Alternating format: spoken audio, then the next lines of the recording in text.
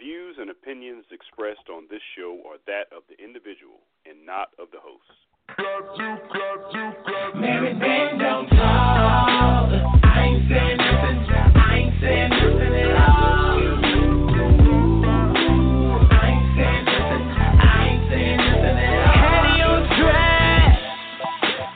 Turn up your radio, Tony, Rodney, Darren, what it is. All had problems, now we got solutions to handle our needs. Stress and stress the problems ahead, so we can work it out. And because I grown up from boys to men, I know when to shut my mouth. Don't talk. So I ain't saying nothing. I ain't saying nothing at all. No way. I ain't saying nothing. Woo. I ain't saying nothing at all. Don't talk. Hey Tony, bet you won't say it again. Mary Jane don't talk. Rodney, damn, bet you won't say it again. Mary Jane don't talk. Good evening and welcome to another episode of the Married Men Don't Talk show. Download our free Married Men Don't Talk app and consider making a $5 donation to sponsor tonight's episode via PayPal at info@mmdt.org or Cash App at Married Men Don't Talk. Hit us up on social media, Facebook, Twitter, Instagram. We are where you are. My name is Rodney, and I'll be your host along with my co-host, Tony. I don't think Darren's going to be here because tonight is his birthday, so happy birthday, D. Phone lines are open right now, but this show is strictly for men only. Tonight's topic is Black mental health. And I have an extra special guest with us tonight, my man Lorenzo Lewis. Lorenzo is the founder and CEO of The Confess Project, located at www.theconfessproject.com. So what up, Lorenzo? Hey, what's going on there, brother? I appreciate you for having me tonight. Absolutely. It's our pleasure. Welcome to the show, man. We're so honored to have you on tonight. And y'all know how we roll, fellas. So feel free to jump in anytime as Lorenzo and I are talking. So let's get it cracking. So where are you from, Lorenzo? Man, I am originated out of Little Rock, Arkansas, man. Born in Jersey, never lived on the East Coast, obviously, in living years, but born in Jersey, man, but lived my entire life, man, in Arkansas, deep South country Arkansas, man. So, Arkansas, the South is home and Southern roots, but definitely, man, has embodied who I am today and obviously the impact that I put off in the world, man. So just really grateful to have me here to talk to the brothers, man, and to shed some light on such a very critical but pivotal topic that obviously keeps us aligned, man, with ourselves and, man, and our emotional well-being. No doubt. Good stuff, man. And are you married, single? What's your status these days? Well, I got a lady, man, we've been together a while, but nah, man, not married at the moment, man. Okay, no worries, bro. No worries. And you got any kids? Yeah, I do. I got a daughter that's 7. Yeah, man, my only shorty. Plan on stopping with her, man. Just I think I'm in a good place to, at 31, man, to call it the truth. So I'm in a good place. Yeah, good stuff, man. So she's in the 2nd grade? She's actually in the 1st grade. Yeah. The way she started school a little later. So yeah, she's actually in the 1st grade. Just started the 1st grade just recently.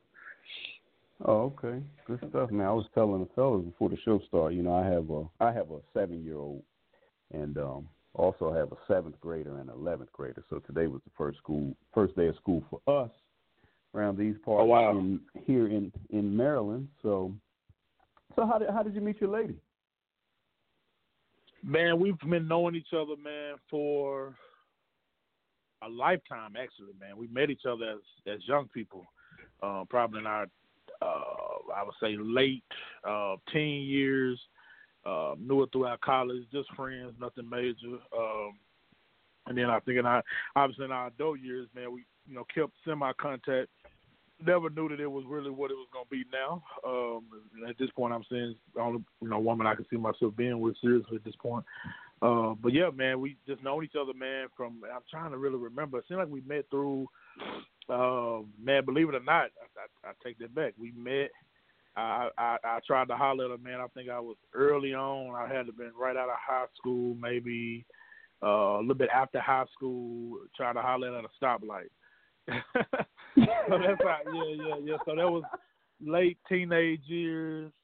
Young brother, man, rolling. I used to be into the big rims and the cars, man, and that was my thing, man. It was kind of a, dirty South thing. We rode big rims here in the South, man. I remember pulling up and trying to holler, and then I followed her where she was going, and I stopped, and I was like, man, I don't want to get hurt trying to go too deep in this neighborhood. So we ended up bumping back into each other, man. So I had to been, I guess 17. We had to been that young. It's been a while. So I've been knowing her 16, 17, maybe a little bit after that, somewhere up in there. Yeah, so it's been a while, though. But, yeah, young brother, man, just running wild, man. But whoever knew that years later I would end up really taking it serious and trying to take it to another level. That's good stuff, man. And please tell us that you still have a nice ride with some nice rims on it. No, I don't, man. I had to let all that go. No, man, but I definitely let it go, man. It was, I spent years, man, putting my money in material stuff, man, and it got pretty rough around here, man. Little Rock Arkansas is really keen to. I think everybody's really keen to violence and different community things, but in our culture here in the South. It's just really rough, man. And I think around the time when I got out of it, I was going through college, and I was still trying to live a double life of going to school and still kind of, in between the streets and the dudes I grew up with. And just like, it was time for me to let it go, man. My daughter was probably about 2, I think, at that time. So she was, it was just best that I got out of that life, man, because it was, had a couple of homeboys that didn't make it, that was a part of it. I always tell people, man, it was a fine line between trying to get it together and still trying to, be mixed in that old identity. And I think we're going to even dive deeper into our identity. We talk about Black men's mental health. It's really a home piece of our identity that underlines and, our emotional well-being and our emotional wellness. And also when our identity becomes much more of a problem, how it causes emotional distress. So I could talk about those archetypes later, but yeah, man, definitely that's how I was rolling. But I'm in a better place, man. Yeah, no doubt. Good stuff, man. And that was a nice segue because that was really my next question. After we get the generalities, out of the way. But so tell our listeners, man, and tell the fam, on the show here tonight, what exactly is what's the Confess Project all about? Right. Man, I always say, I started building the Confess Project, man, from my aunt's kitchen table. Years ago, man, I had left my job, searching for a light, searching for a purpose, man. I worked there over a decade in mental health, and I just got my master's degree. At the time, I was dating this other chick. She had been doing a lot of amazing work in nonprofit, man. So, rather my ex, but now a friend. And was really inspired me to really think about my experience that I had personally, and also how my experience personally could really intertwine with my professional experiences. So understanding that was really when the Confess Project was born, man. And like I tell, I built it from nothing, grassroots. It was, really a combination of my depression, anxiety, my identity as a young Black man here in the South. But the Confess Project ultimately is a national grassroots movement that's geared around building a culture of mental health for men of color, young men of color. And our idea is that we will transform our school systems, institutions to be more equitable, but also to have the support and culturally support young men of color so that they can have better life outcomes. And we realize that our emotional health is a part of our overall life outcomes, life, school, and career, and that we must think about how we transform our systems and schools and institutions. So part of our work, we train barbers, we train school professionals, mental health professionals, law enforcement, frontline support professionals that work with young men of color. We're not a mentoring program. We're more or less a capacity building, a training organization that is focused on building a culture. So we realize the people that come in contact with young men of color, we must make sure that they're equipped so that they can help expand and push the life trajectory of young men so that they can be healthy community leaders, so they can be robust individuals in our community, and to have more fathers in the home, right, and have more fathers that are healthy, and also to have more pleasant husbands and more better men to their children. So I think ultimately that's how all of our work ties into how do we build a culture and have sustainable people and sustainable men to show up in their families and across communities. Wow. You just sound like you read our mission statement. Honestly, especially about just being better husbands and fathers. Fellas, y'all got anything for Lorenzo? I don't want to hold the mic here. Y'all got any questions for him? I just wanted to ask real quick, you say you got a master's degree in mental health. What is your degree specifically in? No, actually my master's degree is in public administration. I got an undergraduate in human services. So, I do not identify as a clinician, but obviously my role that intersects with mental health has been an advocate. I worked in behavioral health for a decade. I've worked with the most severely mentally ill from the ages of 5 to 65. And done a lot of case management, a lot of intensive inpatient, outpatient care. So I've devoted my life to working with people with mental illnesses and providing their care and their support, and direct support, professional support. But in addition to that, becoming an advocate allowed me just to educate communities, to inform communities, but also to build momentum and organizing communities. It's the work that's really the gap. 2% of black men identify as psychiatrists in the U.S., so we realized that if it's 2% of black men identify in the U.S., the issues amongst racism and the lack of mental health workers, we have to have advocates. So that's a lot of our work while we train barbers. The reason why we're going in training college students, we're training law enforcement, because we are the change that we want to be. And we're not going to increase that 2% so drastically. So we got to give the people on the ground, such as myself and others, to be able to take that light and be able to spread the good word and the good message. Mm-hmm. Hey, Lorenzo, I had a question. Hearing what you're saying about your organization, how do you all address, the concept of the angry black man from both ends, from people on the outside and then from the young men that you work with to not portray that? That's a good one. Yeah, I think the biggest thing is really have to think about the societal concept of how we're perceived as men, and how the societal concept perceive of us as men as being that we must only hone the feelings of being angry and being enraged, but also the dispelling that myth that that's not true. I believe the biggest part is that we have to do that inner work. When I mean that inner work, we have to do that inner work with young men. We have to do that inner work with families and communities and across systems, so that they understand that this is not the true black male and this is not how we just only show up. So it's really also dispelling that negative myth, but also building up that healthy masculinity that we have, that we can possess, so that that's being able to be translated across several lines. In addition to that, being able to build up men and understanding that that we don't have to, obviously, when we are portrayed that way, that we must be very careful about how we see ourselves, and also how we see ourselves is how we should be able to push that amongst our young people, our young men, our babies, the people that we love and we care about, because we hold that we're in control of that narrative, right? So a lot of it is doing that deep narrative work and really dispelling those myths while doing that. I believe while doing just that simple approach, I believe you at least start the conversation. There's much more work to be done there.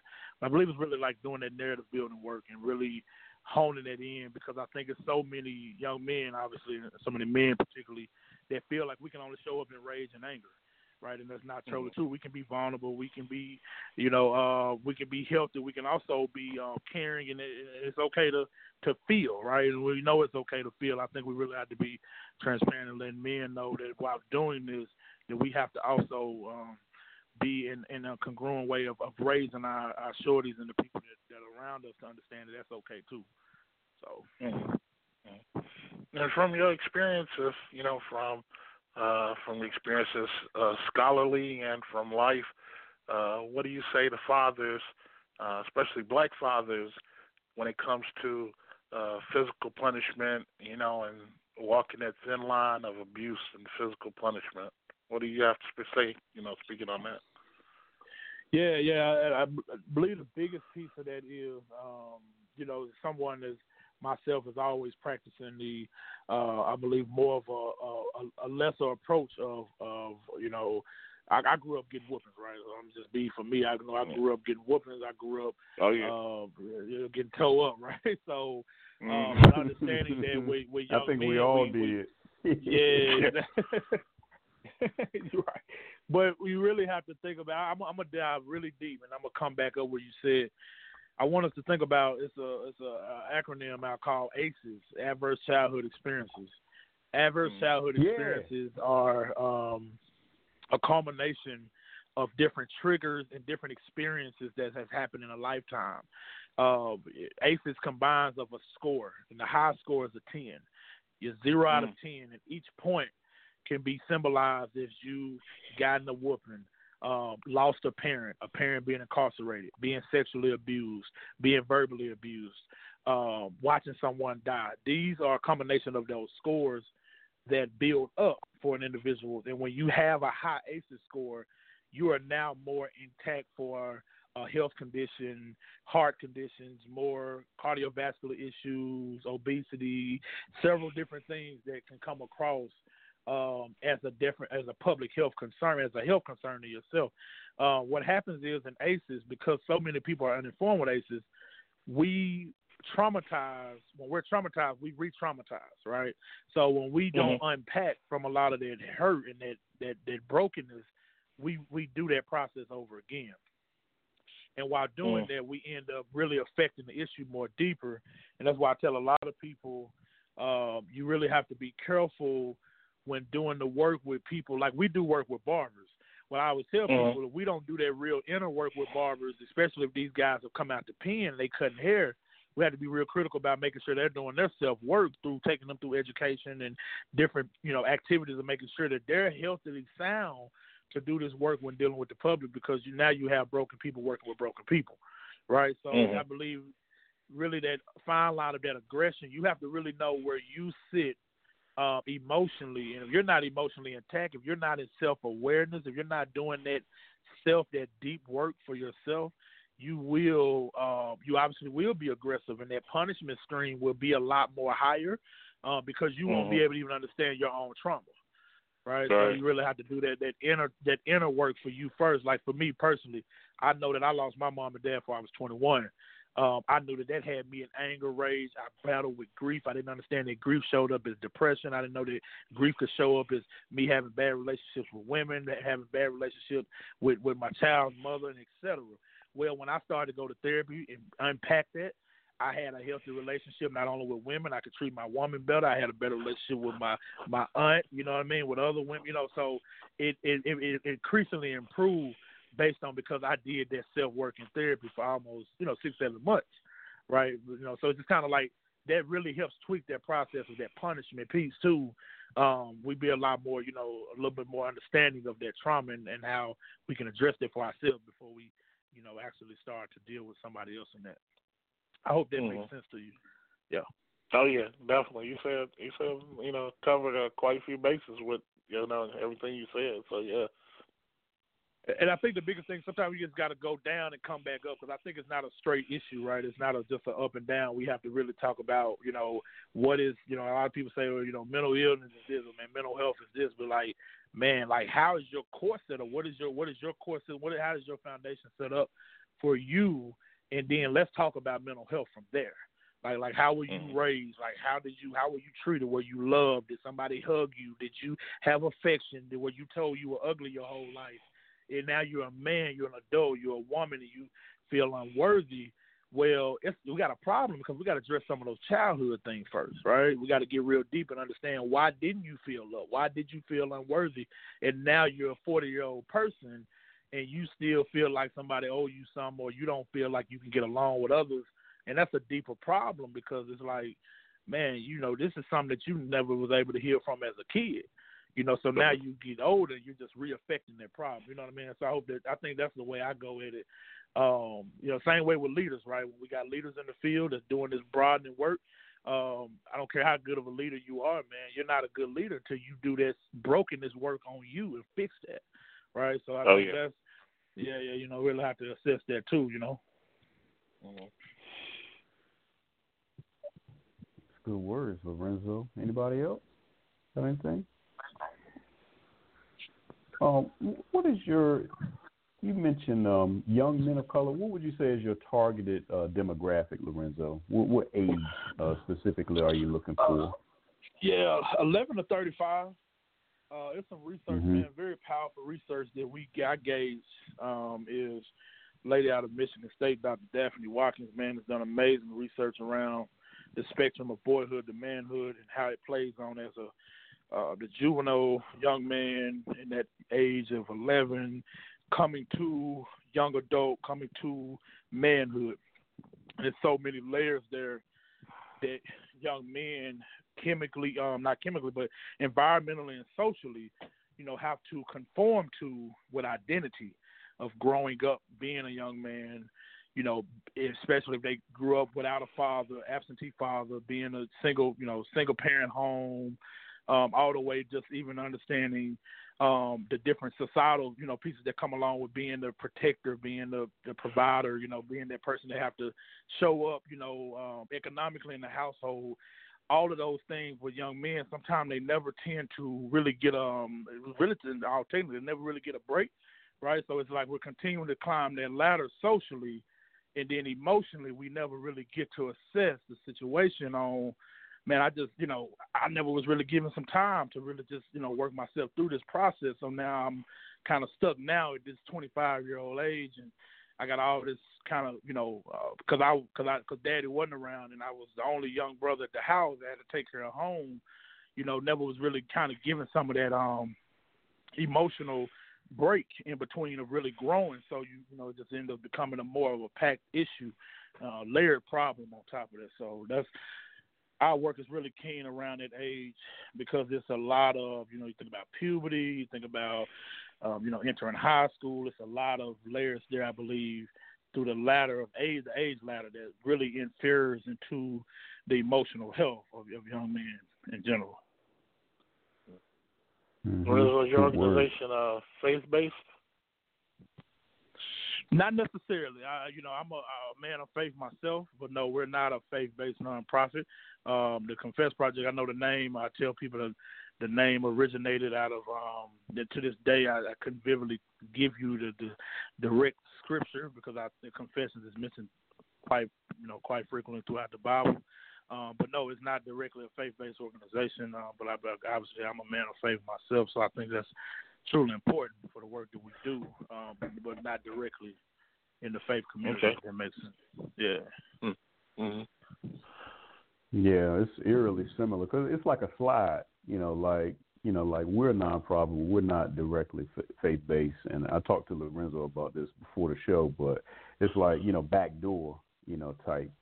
And I think it's interesting that the ages of your demographic is probably literally, our demographic probably starts right at 35. We don't do too much with young men. We're, primarily our audience are between that 35 and,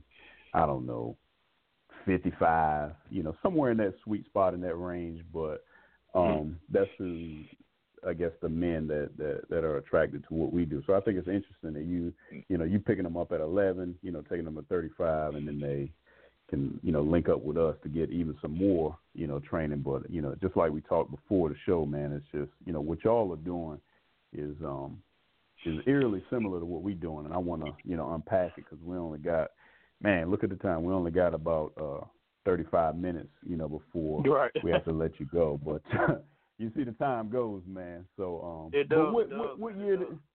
What year did you start Confess Project? I don't think you mentioned that. Yeah. So the Confess Project was started 2016, May of 2016. So we're going on year 4. We're still in the early runnings of, of building our infrastructure and continuing to make our blueprint. I think we're at an early state, but we're doing trying to stay consistent. But yeah, man, still early organization, addressing such a critical and a large need. And I just got to honor people like, Kevin Dedner, the work that he's doing with Henry Health. This work cannot be done alone, It's going to take many people. Even the work that you all do across media and the work that you all doing across for men is vitally important that our work intersects with you all too. So, yeah, but very young organization, but obviously doing extraordinary work and very much needed work. Yeah, no doubt. I appreciate the mashup. And you speak of Kevin and Henry Hill. They'll be on here in 35 minutes, representing. Mm-hmm. So, you're welcome to stay on if you like. But tell us about your very first speaking engagement. Okay. Man, my very first engagement, honestly, it's documented, I believe, in bio that it was at a church. And it was technically. I went to it was a convocation that we held before my graduation. My first time, I went to a small black HBCU Christian college called Arkansas Baptist College in Little Rock, Arkansas. My first speaking engagement was giving the token of honor to the speaker, the actual speaker of the hour. But it was our, I don't know if I pronounced it right, it was our baccalaureate service ceremony we had that preceded our actual graduation ceremony. And so I gave that speech, and that was my first time, obviously, ever just giving a speaking engagement. But it was actually in a church, smaller setting, about 200-300 people. And that's where it was really ignited. I remember telling my professor I actually finished undergraduate a little earlier more than my peers. When I came back, and when I walked, and I was like, I really want to speak, and she was like, yeah, I got an opportunity for us. I got to speak, a part of my graduation ceremony. So I was, after that, man, it was really an internal spark, and this work was born after that. And, here we go. We still at it, Yeah, no doubt. Yeah, well, it's 10 o'clock. It's time for a monkey wrench. And I got one for you. And the question is this, Lorenzo, are people really interested in what the black man has to say?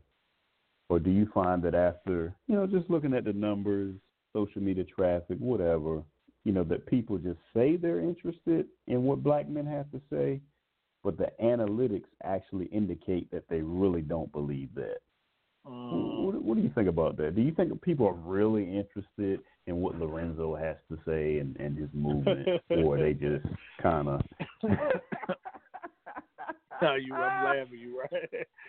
Yeah, that's a good one.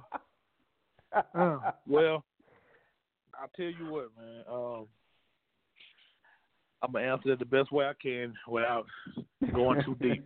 I want to reference Kevin Dedner on this one. Kevin Dedner said something very powerful about 3 months ago. If he's not listening, you can reference this back. But he said, man, the world can care less about black men in general. And I was telling Kevin, we had a conversation. I was like, man, this work is difficult, man. It's, we get the challenges and the business structure, just having this kind of back and forth, and just kind of bouncing things off. Kevin's a really good guy, kind of bounce a lot of things off. And he said, man, I'm just going to be honest, the world can care less about black men like that. The black men is not attractive to the world. So the work that we're doing is truly not sexy.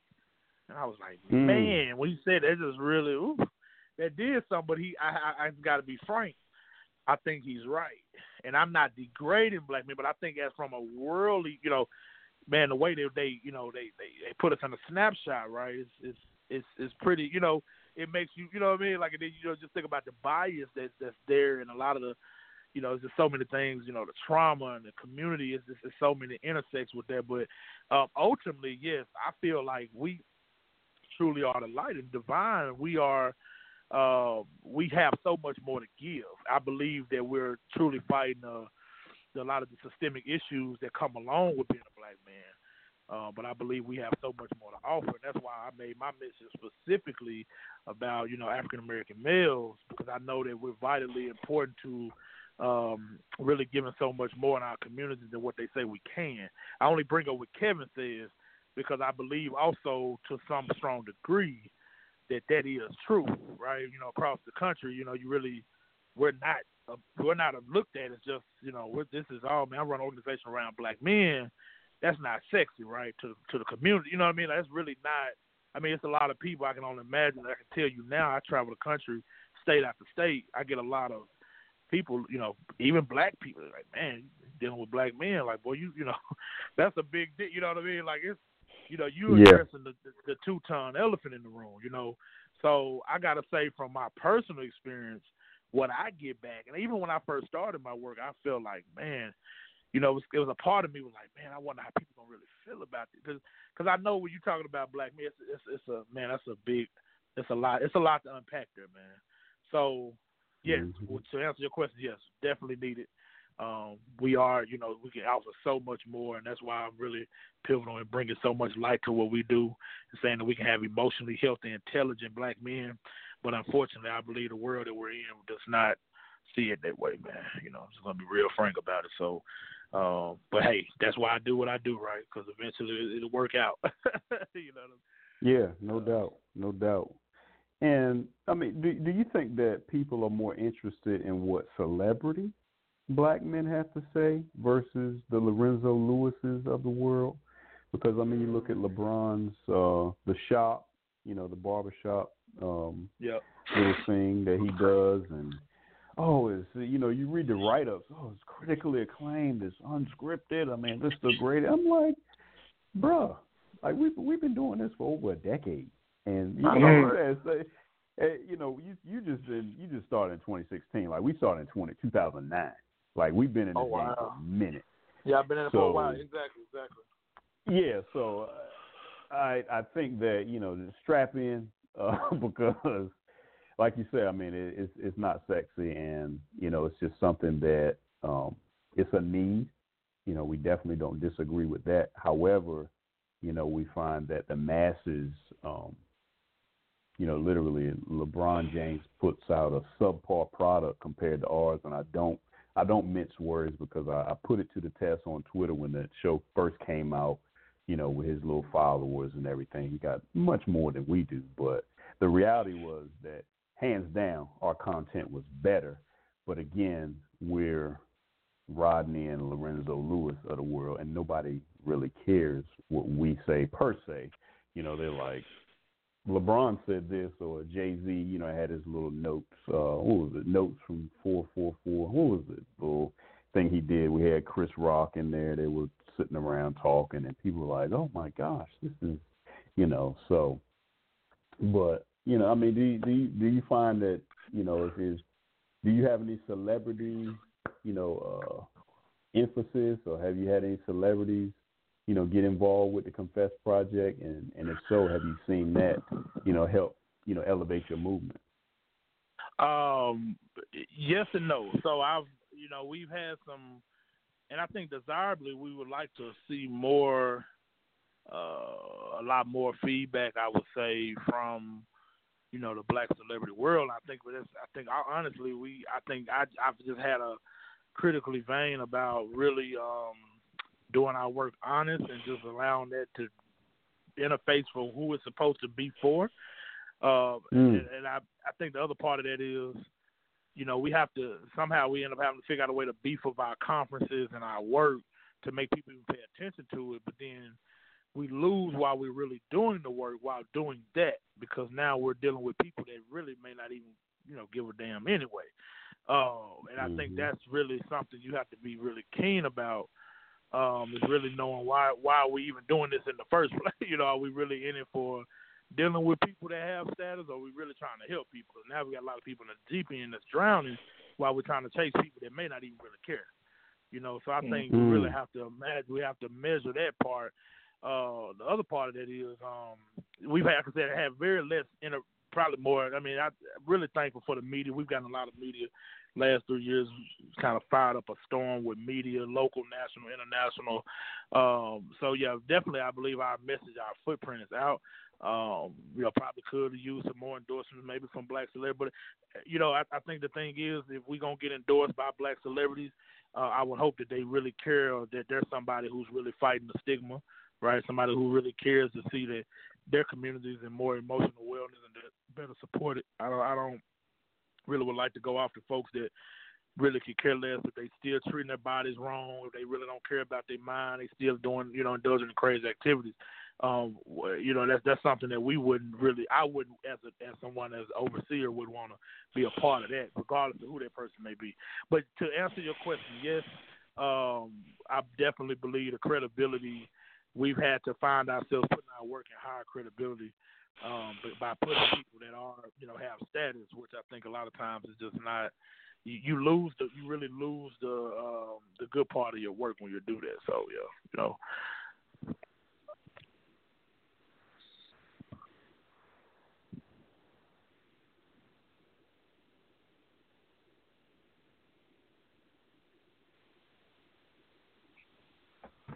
All right, good stuff.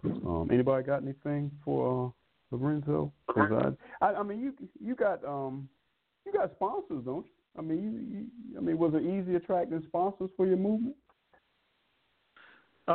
Because of the network, fairly easy, and not fairly easy. We're still working that out, We still got a long way to go, man. We're still we got a long way to go, and I think, but for the most part, we got a decent amount, been very grateful for having some private donors and different investors that come in and really keep things moving. But I think in the near future we'll be in a pretty financially healthy position than what we are now.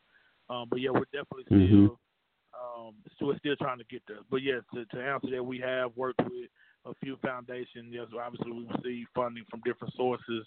But as we continue to be more sustainable as the work that we got a long way to go. So I think we're just continuing to grow what we're trying to do.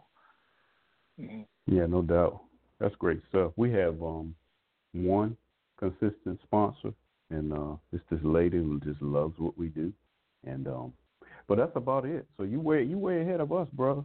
I got another monkey wrench. And when it comes to mental health, are black men actually interested in the topic for themselves, or are black men interested in this topic simply because a lot of black women are interested in the topic? Oh, man. Well, I'm going to tell you something, man. Black men may not be as interested as they should be until something happens in their household or something happens near them that affects them. So a lot of times in my presentation, obviously in my speaking and our ability to really dig deep, I'm really digging at what is it about you that you may be struggling with or you dealing with that you don't like about yourself, and then tying that into your emotional health, because obviously a lot of this, again, the way we feel, act, and the way that we show up plays a major part in our mental health. People, for some reason, people totally separate your mental health from your daily emotional energy, conserving with people, communication. Like they separate it, and that's totally not what it is. You got to think about the way that the energy, where we live, who we talk to, who we date. That is a part of our emotional and mental health, and so I think I have to go at it a little differently. But yes, to answer that, a lot of black men are not as keen to that until it has happened to them, or it has started to impede their relationship. Maybe it's impeding their sex life, or it's impeding their relationship with, a close friend or a family member, and it's really gotten into the way, and they starting to really realize there's a problem here. But then there's a lot of black men that do care, but I hate to say it, but I think it depends on where that black man is at in his life.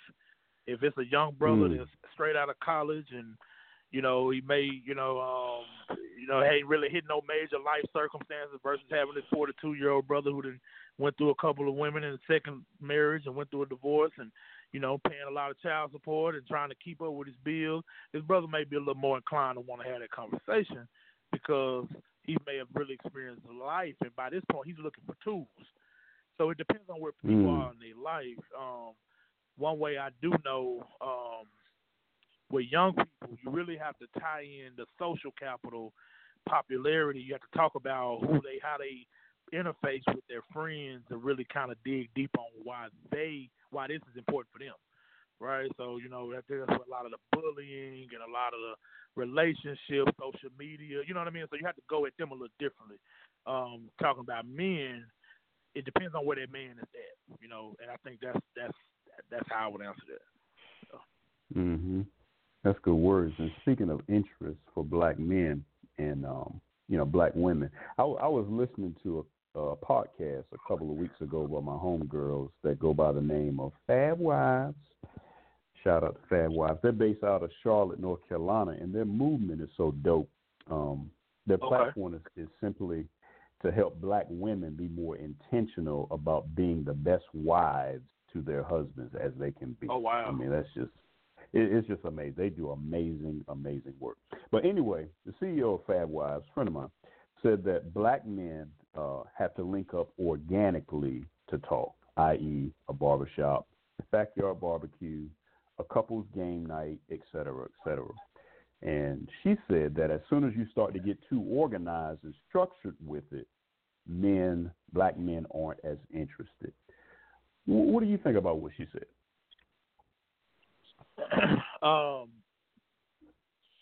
So I want to make sure you run that last part by me. I'm sorry, just so I can make sure I answer it correctly.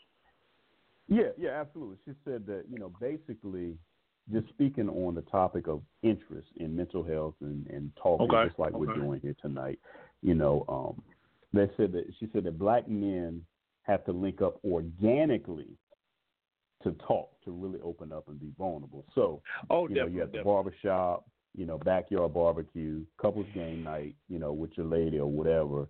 But she said that as soon as you start to get too organized, because Fab Wives is very organized.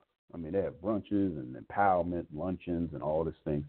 So, but she said as soon as you start to get too organized and structured with your movement, black men become less interested, potentially disinterested, because it doesn't have the organic feel. So, what are your thoughts about that? Man, I'm 100%, and that's one reason why our work is so unorthodox. Yep. So I'm totally digging that sister, man. And I've never really thought of it that way, but I always knew that if we ever go to Hollywood, they can forget about it. You know what I'm saying? Yeah, we can forget about it. So we doing a lot of fluff work. We ain't doing no real work at that point. So just know, we can do some. Y'all want to film and want to look nice. We trying to get some press just to raise more dollars, whatever they want to do. But understand, when we go too deep, when we get to Hollywood, we have lost the real impact. You know what I'm saying? Because people ain't showing up like that no more. You know what I mean? Yeah. Mm-hmm. Also, Rodney, I think too with men, especially younger men, and I think sometimes, maybe why we accuse the black community of not seeking mental health professionals to help us, when we get too deep in that emotion or open our eyes to some things, we don't really want to deal with it. I think, Lorenzo, you probably know through the work you do, but that's probably like that hard selling point or that hard breaking point to get men to just really open up and just really deal with something, especially when they turn inside to themselves to say, this is what you're dealing with, and then for them to actually deal with it, it's a thin ice, if you will, so a sheet of thin ice, because you start feeling the, emotions and all this other stuff, and sometimes we as men, we want to just bottle that down, and not let it come up. Exactly. No, you're right. And I think it's really powerful what you said, because a lot of it is our I always talk about self-awareness, man. What I mean, self-awareness is knowing who we really are. Like, I always tell people, like, not even before you doing this work, but like when you wake up and look in the mirror every day, man, like, do you really know who you are? You know what I mean? Like, and you really have to do that real, like, that deep identity work and understand who you are before you really can, especially try to start giving yourself to other people and saying how you're going to show up with other folks. And I think a lot of that is really the lack of disconnect, and it's a lack and it's a disconnect with black men, and it's a lack even with women, and especially particularly with folks that identify like who we are, people, black folks. Unfortunately, we didn't really have a lot of that time, depending on our families and our infrastructure. We may not have had that real self-awareness and that just informing work of how we are, how we show up as humans. and sometimes it really affects, our flow. You know what I mean? Especially our emotional health flow. So yeah, I think that's really powerful. What you said is just connecting all of that. Oh yeah, because for a minute, when you're talking about your program and you named Confession, I was always almost looking for you to say something towards people, really have to confess that, hey, I got a mental health problem, or to really acknowledge it.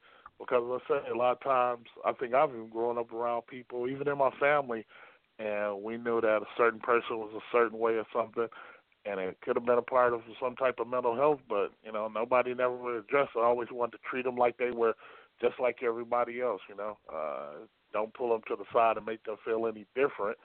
But when you have something about you that is different, sometimes it needs to be addressed for the betterment of the person, not that you're trying to, kick them to the curb, discredit them, or put them down or anything, but for the betterment of what it is they may be going through or dealing with. No, you're exactly right, and I believe the biggest thing is you really have to really be clear about your process too, and I think the biggest the biggest thing I've really been biggest with this program, particularly with the Confess Project, is we want you to understand who you are, right, and like who you are, and how you really show up day to day. In this, because I'm gonna tell you, when I worked in psych for 10 years in facilities with people who had severe mental illness, I can tell you one thing about that I really was able to understand. But people that came in and out of these places that I worked at, time by time, I would see patients sometimes that repeat patients 7, 8 times in 2 or 3 years, and they absolutely would always come back and say, that they was just still struggling with life. But they was like, man, I'm just still struggling, just trying to figure it out. I just still don't know where I want to be in life, and I'm just still trying to get it together, man. I just can't figure out who I am. And I would hear so many people say that, and I knew that there was a root of their human connection, but there was really a root of like their identity. Like they really, it's until you really figure out who you are, you really put yourself in real toxic relationships. You date people that you don't really, that ain't meant for you. I always ask me, like, what are your core values with even dating a woman? And then what are your core values? What is your non-negotiables? And if you don't have those, and you just dating sporadically, man, you're gonna be in some toxic stuff with women, because you don't even know how you're positioned. So now you talking about you going through breakups, and you may be experiencing suicidal ideation, and you going through depression, but man, you hadn't even just really determined some of these core values about your relationships, and what's your picture perfect woman, and have you met that woman yet, and have you even started working on that process? So I think some of that is going kind of wide, but I think that really comes back to even you all's mission with this show. Is we have to really have a crystal clear picture of what we want, so that when we can go after what we want. So when we know, we have to treat ourselves good, so that we also can get what we want. And then when we don't get what we want, we don't have to feel sabotaged, so we didn't get what we want. Like, well, that just wasn't for me, So I need better. I deserve better, Oh yeah. Hey, Lorenzo, I got one more thing I want to ask you, and it just came to my mind while you was talking. But with what you deal with, especially speaking on mental health and everything, from your point of view, how do you see many of our states are starting to approve medical marijuana, if not recreational marijuana, and how do you see that playing with, young black men period, and their mental health issues and relationships as well? Man, I'm going to be honest, I don't have a whole lot of knowledge, I know, on the cannabis industry, but what I can say, the criminalization of marijuana, we know a lot of the, the laws and how that has disenfranchised black men from going to jail and obviously going through a lot of legal issues, legal implications. Grateful to know that with a lot of the medical marijuana and what this will give the disposal of some possible options, self-care, necessary treatment options that black men can use, and hopefully this could possibly be some tools and some. Because we need tools. Everybody can go to therapy. Some people, medication may not be the best fit for everybody. Some folks, may need to be in some form of rehabilitation programs or do different forms of, different kind of therapies and stuff like that. But I can definitely see this being a benefit to the treatment opportunities for, young men, especially for men particularly. And hopefully this could be obviously we know now that we still got to think about the backdrop of so many men that were disenfranchised criminally, with records, and obviously how it messed up a lot of black men, particularly in the early 90s, across the 80s even with marijuana. So I'm just glad to see that policy. We still got a long way to go with that too, and I know that's a much deeper conversation.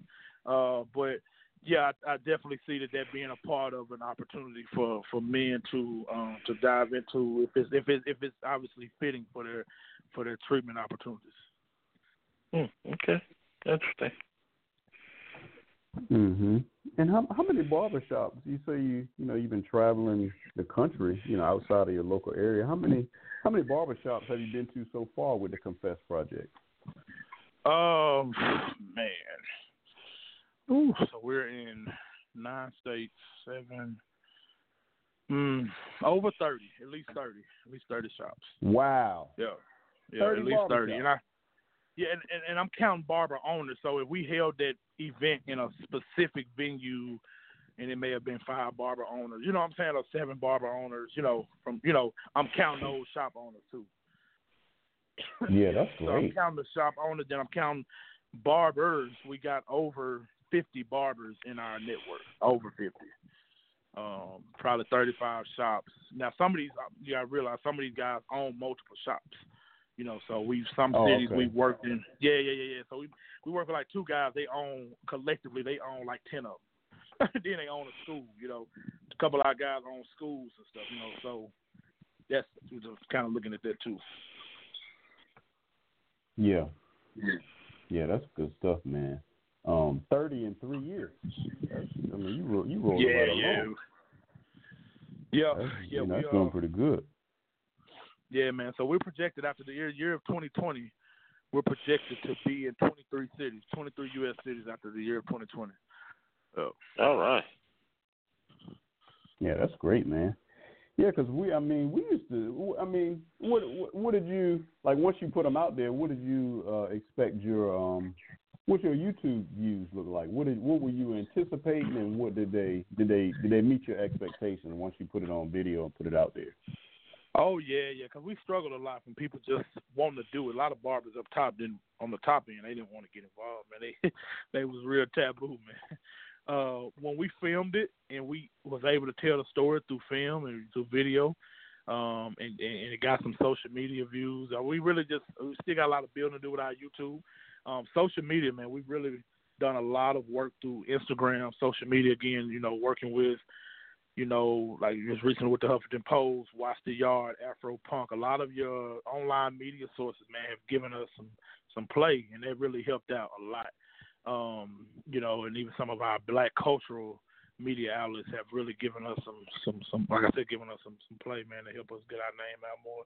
Really grateful for those people, man, those units that gave us this opportunity to reach our target market, just because we know how many people, how many of us are really reading it. So many people was able to, tag us and stuff. It was been times that may have met somebody and they knew 10 barbers in one city and they put everybody in one message and go from there. You know what I mean? So it's just been an opportunity, man.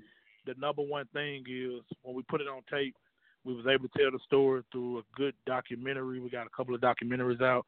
That's really been our tool to go to cities, to fundraise, to build the structure, to then we did the real work. We've done the data. We got data. We got hard numbers. We're not evidence based. We're on the road to becoming evidence based. But we got outcomes. We got impact. Over half of the participants that went through our program have been better informed. Over 30%, 40% of those individuals want to attend mental health services after going through our sessions. Out of 5 states, 90% of those participants in 5 U.S. cities, stated that they'd rather get therapy from a barbershop than going to an actual therapy couch. So we've had some really good outcomes in our data. So we're not just doing the what I say the rah work. We're really doing real work too. We're measuring our work through research and data analysis. So that's really been helpful as well for us building a sustainable program. Yeah, no doubt. We over the years, over the 11 years, we did a couple of barbershop videos, but honestly, we don't do them anymore. And I tell you how you get your views up on YouTube. You know how I'm gonna give you the secret. You ready? Okay. Yeah.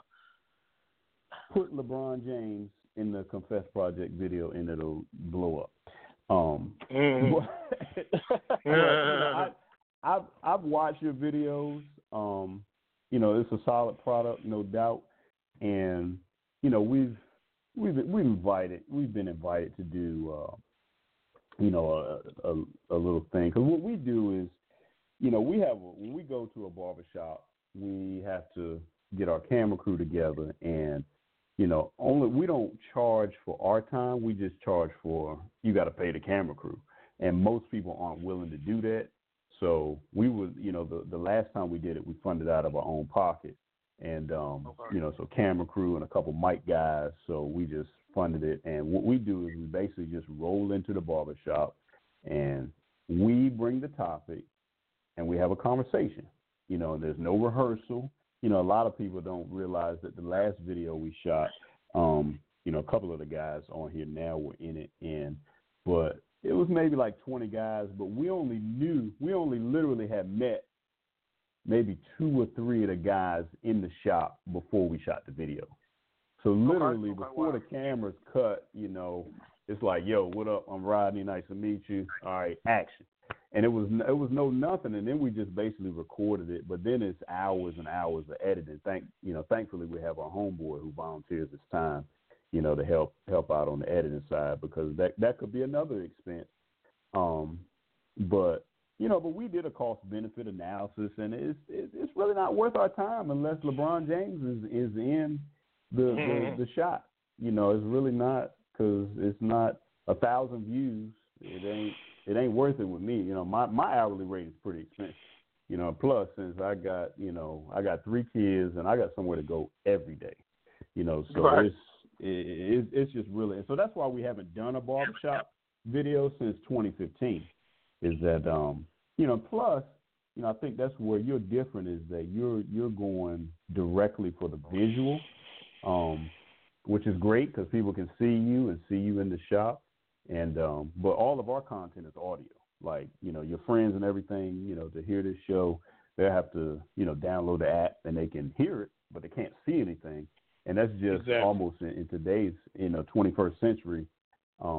It's if you were to prioritize, it's video, then audio, then text. Like in book form or reading, and maybe text, if you talk about social media, may have superseded audio, just audio only. So, but yeah, so I mean, if somebody wanted to do, say, want us to come to Little Rock, Arkansas, to do a video, to do what we do, we're gonna need airfare, hotel, and per diem, and a rental car. We're gonna need all of that. Camera crew. Yep. But it'll be worth it, man. I'm glad you told me. It'll be definitely worth it. Yeah, no doubt. So if your sponsors are listening, because again, we only got one. We only got one sponsor, and But yeah, I mean that's how I reached out to you. I did see your Huffington Post piece, and that was excellent. That was awesome.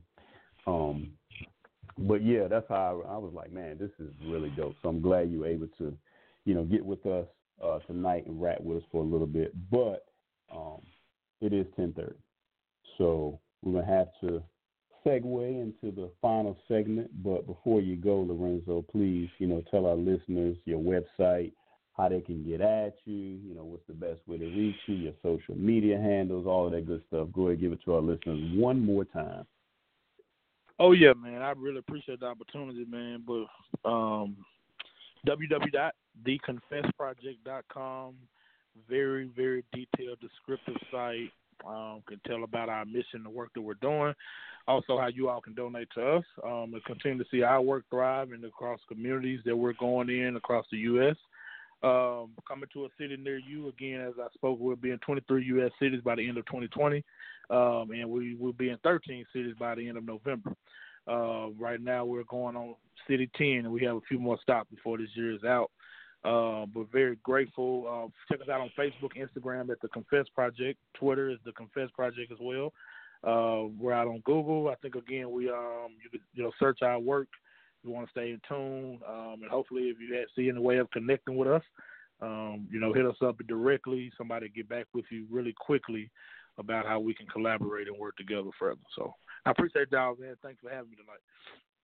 Absolutely. It's our pleasure, man. Be easy. And like I said, you're welcome to hang around for our next segment. This final segment will conclude promptly at 11:30. So it may be past your bedtime. I know it's past mine, but I got one more leg to go here. But appreciate you, brother.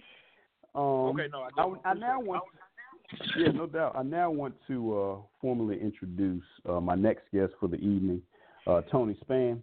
And Tony is the Chief Clinical Officer for Henry Health. And Lorenzo mentioned Henry Health, Kevin Dedner's the founder and CEO of Henry Health.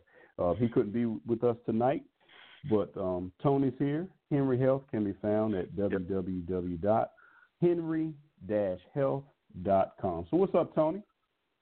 Not much, fellas. I was going to say I was listening on and pretty amazed to hear everything that's going on with the project, and just always a good time when you can hear brothers coming together to make like an impact.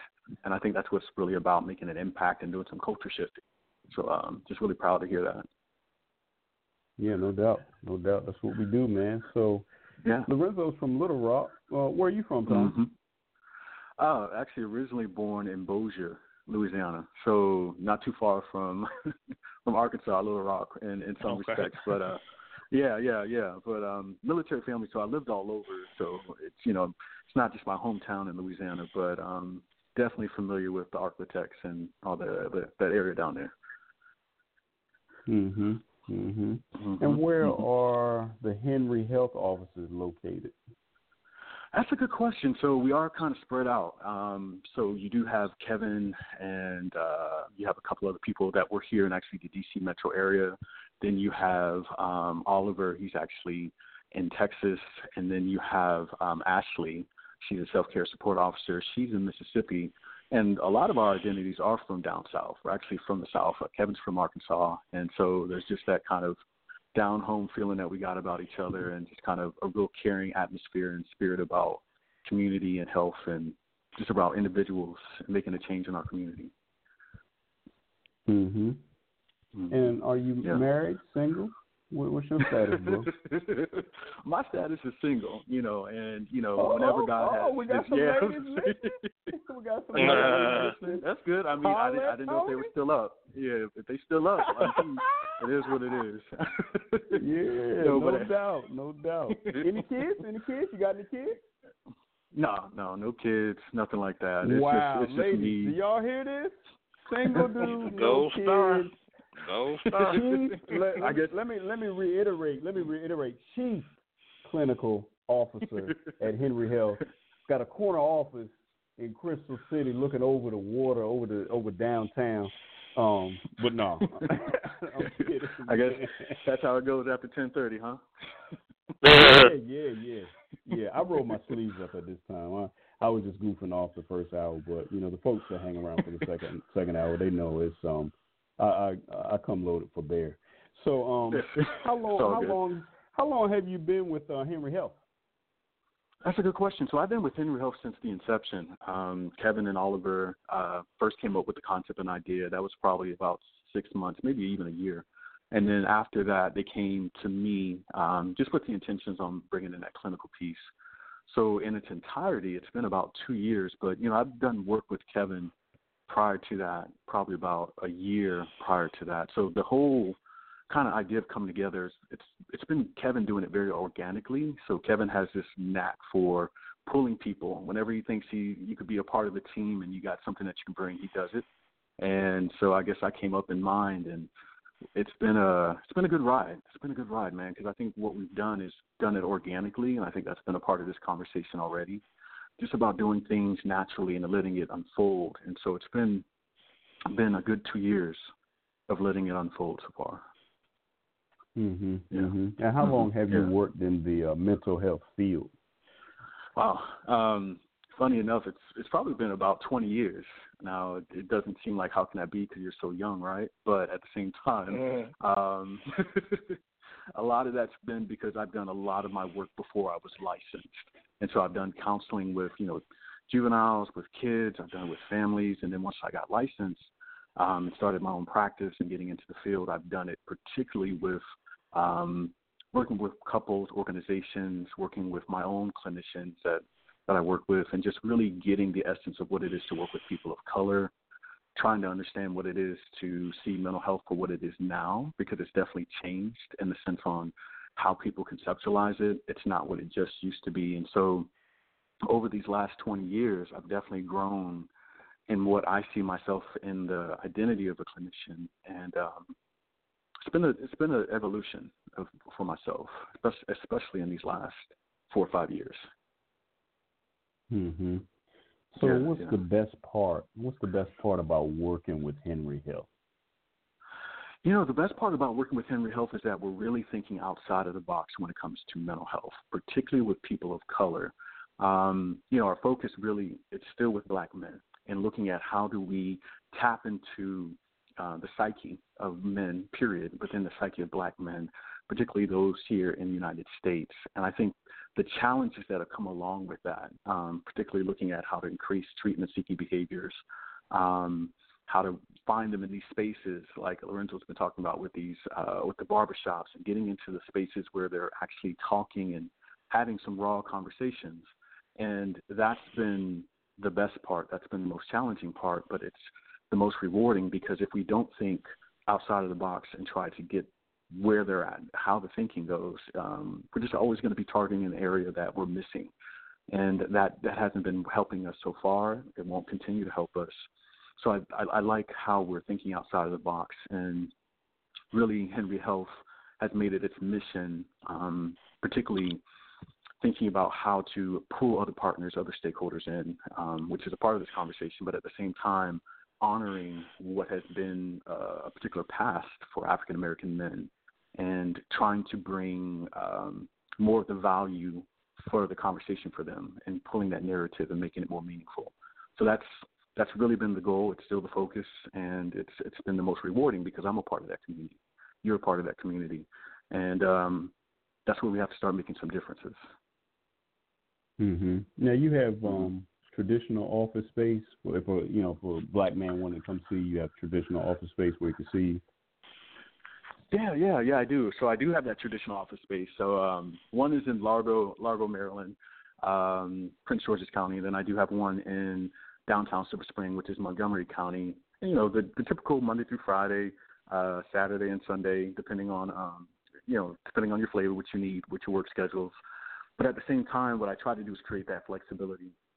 I think particularly as I think about Henry Health and even with my practice, I've always tried to figure out how to reduce the barriers to mental health, and trying to increase the access. And, whatever it is where maybe you need the weekend or you maybe need the evening or maybe even the day, trying to provide that. And I think Henry Health has done good with thinking outside the box, but as well as my practices that are on ground, brick and mortar, that's definitely been my initiative. Yeah, and I want to take it a little further, speaking on the topic of flexibility and the increased access, because, Lorenzo is unorthodox. He goes into a regular everyday barbershop and, turns the barbers into like chief clinical officers, so that's great. To make the, yourselves and the mental health field more attractive to Black men, don't you think you should adopt an approach more like Lorenzo's, so more men can get the mental health assistance that they need? I mean, and what I mean by that is when it comes to mental health for Black men, is a traditional office space the right approach in downtown, areas or whatever? I mean, you look at how video games have evolved. Back in the day when we were playing Atari, you're just kind of sitting on the couch. But then as we moved into the 20th century, 21st century, my ankle is hurt literally from, playing Xbox, with my kids, playing these sports games with them, and I'm limping around here because I'm an old man now. But right. Do you think that in the vein of increasing access, do you think that maybe, and this is real far fetched, this again, it's after 10:30, but do you think that maybe you need to, specifically for black men, maybe you need to exit the traditional office model in order to attract black men to come see you? Yeah. Actually, and I'm glad that you said that, because this is like a point for me to just kind of note that Henry Health is all telehealth. It's telehealth therapy. Self-care support is telehealth. The app that's in creation and in finalization is allowing that access across the nation, and thinking about it in some respects across the world, and then thinking about teletherapy and providing clinicians to somebody that's living in Prince George's County, but the therapist is in Eastern Maryland, or if somebody's living in Shreveport, Louisiana, but giving access to somebody in New Orleans. That's really what we want to do, because when you think about decreasing the barriers, eliminating the barriers, we need to do that as much as possible. And geographical location is a big issue. And so although I do have those brick and mortars that we just talked about, teletherapy has definitely been adopted by me, and it's definitely the soul of Henry Health, because we know that not everybody can get to a downtown Silver Spring, or not everybody can get to some place in Los Angeles. We really need to create these opportunities where if somebody's in a barbershop, maybe they're finding a space where they can kind of go over and talk to a clinician, or maybe, they're at a church event or a quiet space in a library, and that's the point of access. And so that's definitely been the novel idea for increasing treatment-seeking behavior and decreasing the barriers to access. So it's a great question. It's a question that was the founding premise on why we wanted to do what we are doing, and making sure that as much as we can, making it appropriate, making it feel safe, and making sure that all the precautions are put in place for teletherapy and self-care support. No doubt. I'm glad y'all on that page, because I know that downtown Silver Spring lease rate, I could not imagine. My brother lives in Silver Spring, so I only imagine. But I mean, you reduce that overhead, and like you say, you get more men the help and the assistance that they need. And I mean, but just for our listeners' sake, I mean, what's the price range approximate for a 1 hour session with the chief clinical officer for Henry Health? What does that range? That's a good question. Well, that can go in two ways, right? Because one, we do take insurance, so I want to note that. So if it's insurance, your copay could be as low as $0, or as low as $0, right? So 0 to up to like $35 for copay, because we are working with Aetna, Blue Cross Blue Shield. So you have that. And then you also have it where if it's out of pocket, it's at $99.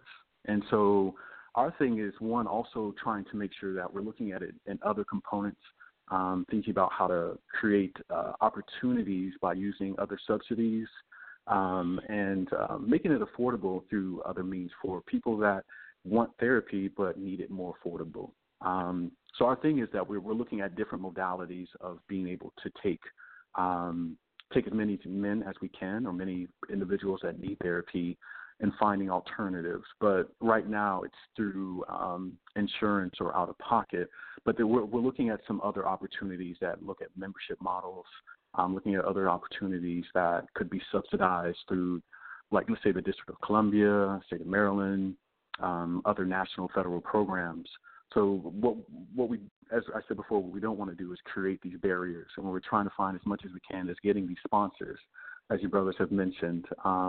That's so important. If we can find sponsors that sponsor a brother for 6 months, which is typical length of therapy, that's what we want. That would be the ideal goal, is that brothers can just be supported, individuals, families, mothers, kids. Hey, Tony, are you finding over the years that you've done this, are you finding a certain area that men of color seem to kind of fit in? You know what I mean? I know it's a wide area in the mental health, but is there some, like, more areas that you've seen, men of color just kind of fill that area more of? That's a good question. And just to make sure I'm tracking it, you mean like as brothers come in, where are we finding that they come in at what point of their life, or do we find mental health professionals? What do you find that as far as what they need more help with on the mental health side of it? That's good. So I would say it's more around the social, emotional aspects of things.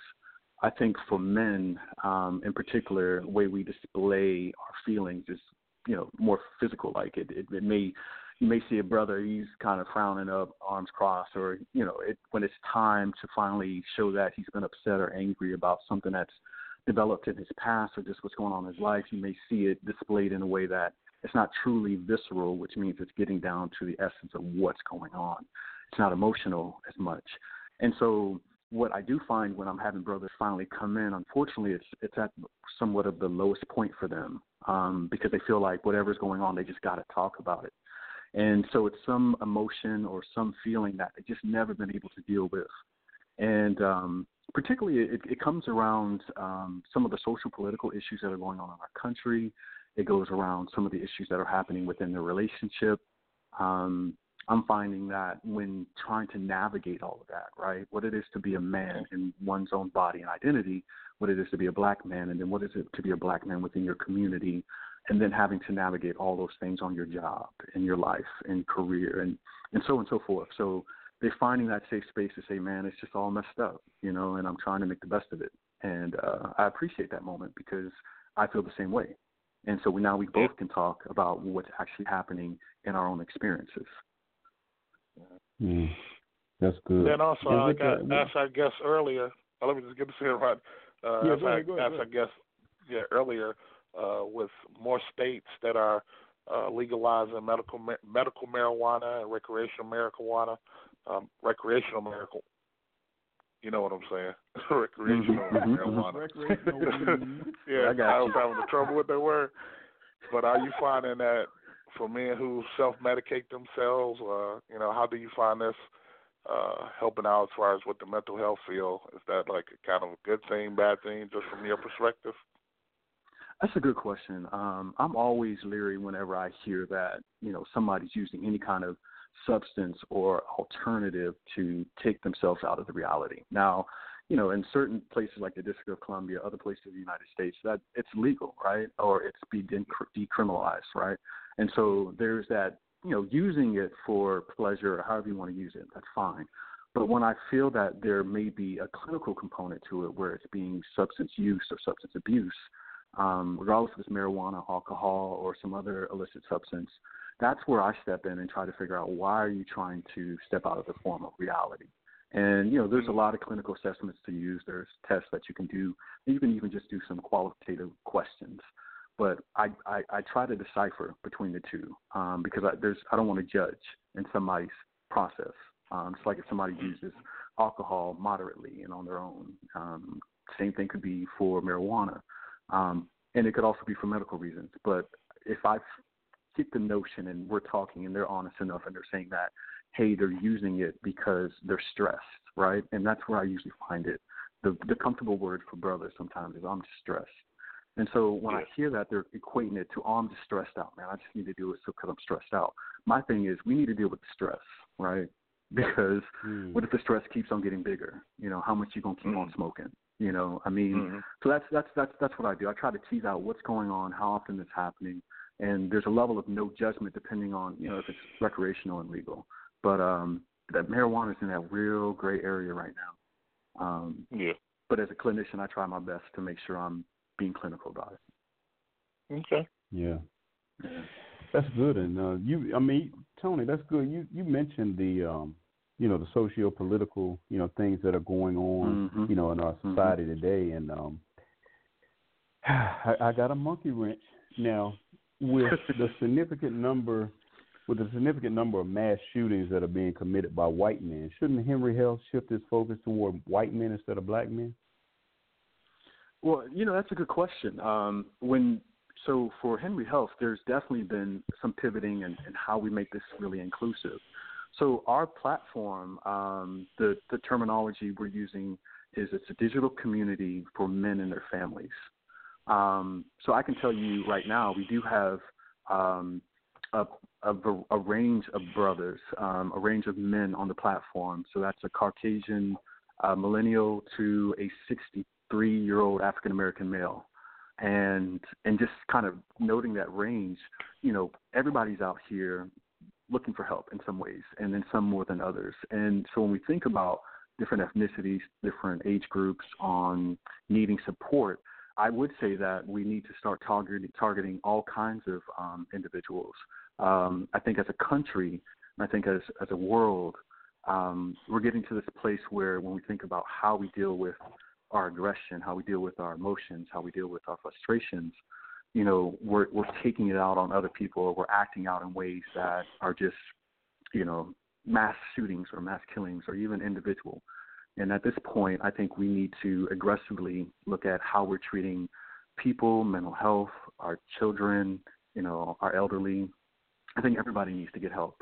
I think so. It's really a broad universal stroke. And for Henry Health, we're looking at it as a very inclusive stroke, particularly still working with African American men, because that population is really the founding premise on why we started Henry Health. But at the same time, getting help to men in general and their families. Mm-hmm. So you would say that Henry Health is primarily for black men, but not only for black men. Exactly. And I'm glad we're teasing that out and stressing that out. Our work and our focus and a lot of our research and future goals are still with working with African American men, black men. And I want that to be the premise, and I'm going to explain why. There's not enough research, there's not enough treatment, and there's not enough care and support for men of color, particularly black men. And the only way that we're going to make some real culture shifting is by giving that the attention it needs. And so we're not stepping away from that, because that's really important to us. However, at the same time, we know that we have the skills, we have the ability to make sure that we're servicing all people. And so that's also the premise as well. So in doing so, it does kind of make that inclusive feel and that opportunity to deal with some populations that we were just talking about. Mm-hmm. But when it comes to mental health, do you think that black men, and again, this question is just way out there, do you think that black men are generally the most durable? I mean, for example, we have thousands of young black boys who are growing up in poverty and literal war zones, probably suffering from PTSD, yet and still they remain resilient. I think I was reading an article just today about, Chicago. I think they had 34 people shot and 7 people killed, just over Labor Day weekend. And, yet they remain resilient. Yet on the other side of the coin, as we're discussing here, generally speaking, we're not painting everybody in the same corner, but there are kids on the other side of the coin who kill both of their parents just because they were told to go to bed and stop playing their favorite video game. And, are there any studies to your knowledge? And, you're the clinician, I'm not. Are there any studies on the aspects of race and resiliency when it comes to mental health? That's a good question. There's some studies out there, and particularly just looking at resiliency. And off the top of my head, I can't throw them out. I wish I could. But I can say particularly I've looked at them just because some of my work was around resiliency. And I think when we think about the correlation, right, when we think about looking at studies and finding is there enough significance around mental health, looking at protective factors, that's there. And when I say protective factors, that's really a big component of resiliency for some people. Like when we think about an African-American community, protective factors are the barbershops, they are the churches, they are the older brothers, the siblings, extended kin. That kind of protective factors helps with resiliency. And so when we think about some of the protective factors that have been able to help reduce some of the mental health issues, because if we think about as much as we've gone through as African Americans, as black men, the trauma, and some brothers use PTSD and some other clinicians, but, the brothers I hang out with, we call it continuous trauma, right? So it's always happening because it's not done, it's not post. And so when we think about that continuous trauma that we go through, those protective factors, like my mother, my great-grandfather, all these people that have kind of come together to create this community, although we go through the hardships, it has helped to protect us from some of the mental health issues that other communities may not have been able to muster through. And I say that very lightly, but at the same time, yes, to ask the question, the resiliency, the protective factors have really been able to help reduce those things, as well as we still see the social emotional issues that come through the experience of 400 years, the experience of thousands of years of being traumatized. So you're right. Mhm. Yeah, you mentioned you mentioned something interesting in good words, but you mentioned the church, and how has the Black church made mental health a taboo subject? That's a good question and kind of tying those two things together. I think what we're seeing is, and this has also been as chief clinical officer, something that I want to do is, as Black people, as a Black diaspora, the mind, body, and soul was always one, regardless of how we looked at spirituality. Prior to Christianity, Islam, however you want to go back to particular places of Africa, it was always one, mind, body, and soul. I think once getting here and then adopting certain aspects of religion, it's kind of gotten separated where, okay, that's mind over here, that's body here, and that's soul over here. And if you think about the psyche of Black people, the psyche of people, it's all one. And so I feel like because of that separation, there just has been this place where we haven't dived into it like we could or we should. And that's for many reasons, because at one point when we think about mental health, psychology, that really wasn't inclusive. So that kind of pushing into the church or the church pushing into that realm, they just didn't marry. And there was a part of it where it was naturally that. So what I'm hoping is that as we talk to churches, as we talk to community members and leadership, we pull that back together. And I think some of the taboo that may have been around that, it may have been just in our community in general, because we're still dealing with a lot of that stigma, a lot of the taboo issues around that. And then I think some people really don't know how to talk about the subject, and trying to pull that into the pulpit, trying to have the congregation talk about it. It's a real nebulous space for a lot of people. And I think just as much as we're collaborating in other spaces, finding the time to bring leadership together, having the difficult discussions, trying to figure out what are the barriers, why hasn't it happened, how can we make it happen, what do people feel comfortable with, and bringing that into the church or bringing it into aspects of spirituality, and maybe doing some culture shifting around that, because in some ways we've been taught that this is the way it's supposed to be, a separation of mind, body, and soul from other cultures, other people. And adopting that and realizing that as you have more Black clinicians, as you have more Black mental health professionals, figuring out, no, that's not the way we've done things, and that's not how we should probably operate because it doesn't fit within our body, within our people, and trying to see how we bring it all back together. And I think it'll take some time, but I think we have to realize we have to do things that work best for our people, and really adopt things that work for us in healing ourselves. Hey, I have a question That's for good. you.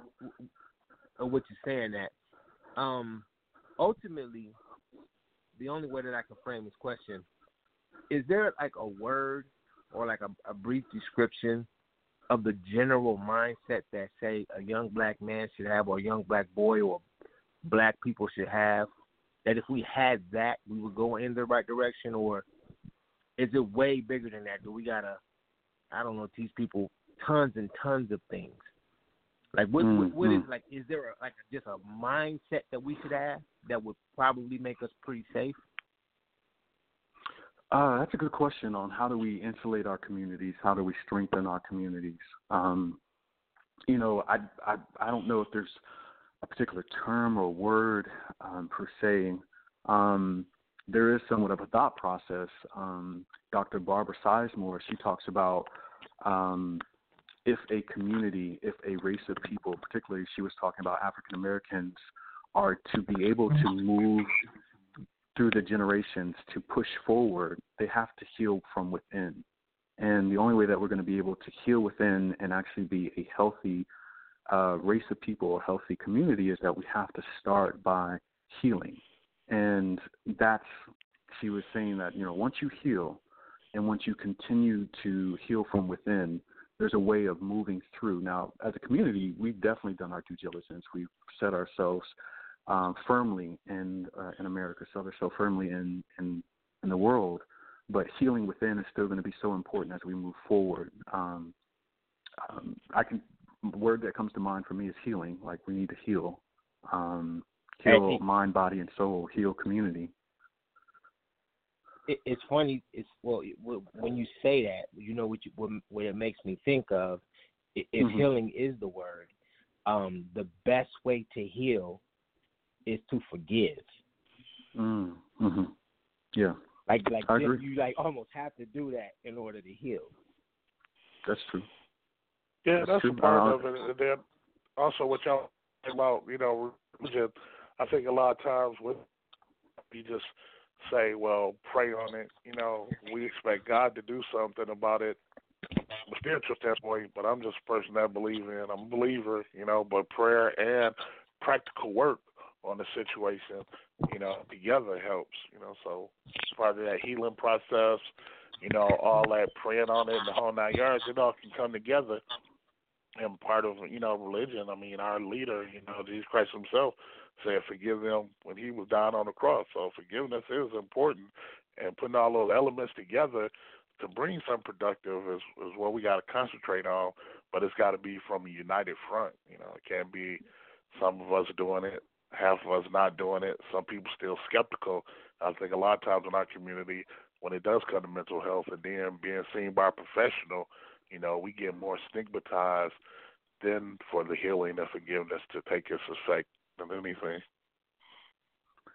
Yeah, I totally agree with that. It takes action, and it takes action from as a community. So just like thinking about this conversation, we have Lorenzo on his front and all the work that he's doing and stepping into spaces that are like novel and provocative and addressing that. And we have this talk radio where Black men are coming together and healing from that aspect. And then we got the mental health piece.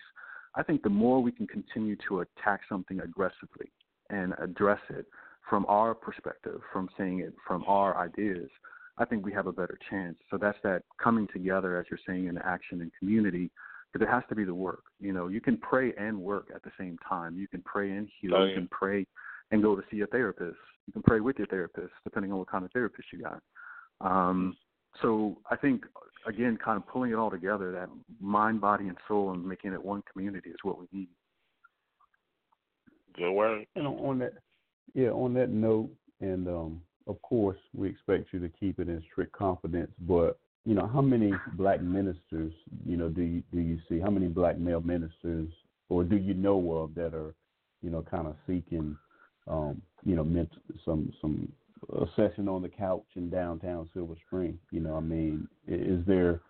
Do you have clients who are ministers? It's like, yo, bro, I'm stressed. As a minister, feeding the flock and all these things. Do you have ministers that are seeking? The mental health?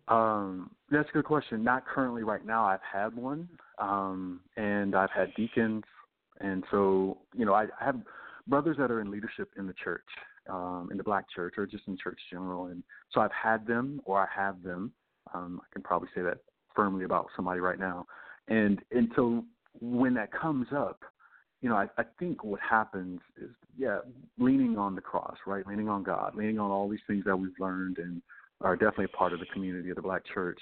But I think there's also a point where even the pastor wants to talk to somebody about something that's going on in his life that he doesn't want to talk to the first lady about. He doesn't want to talk to the congregation or the deacon.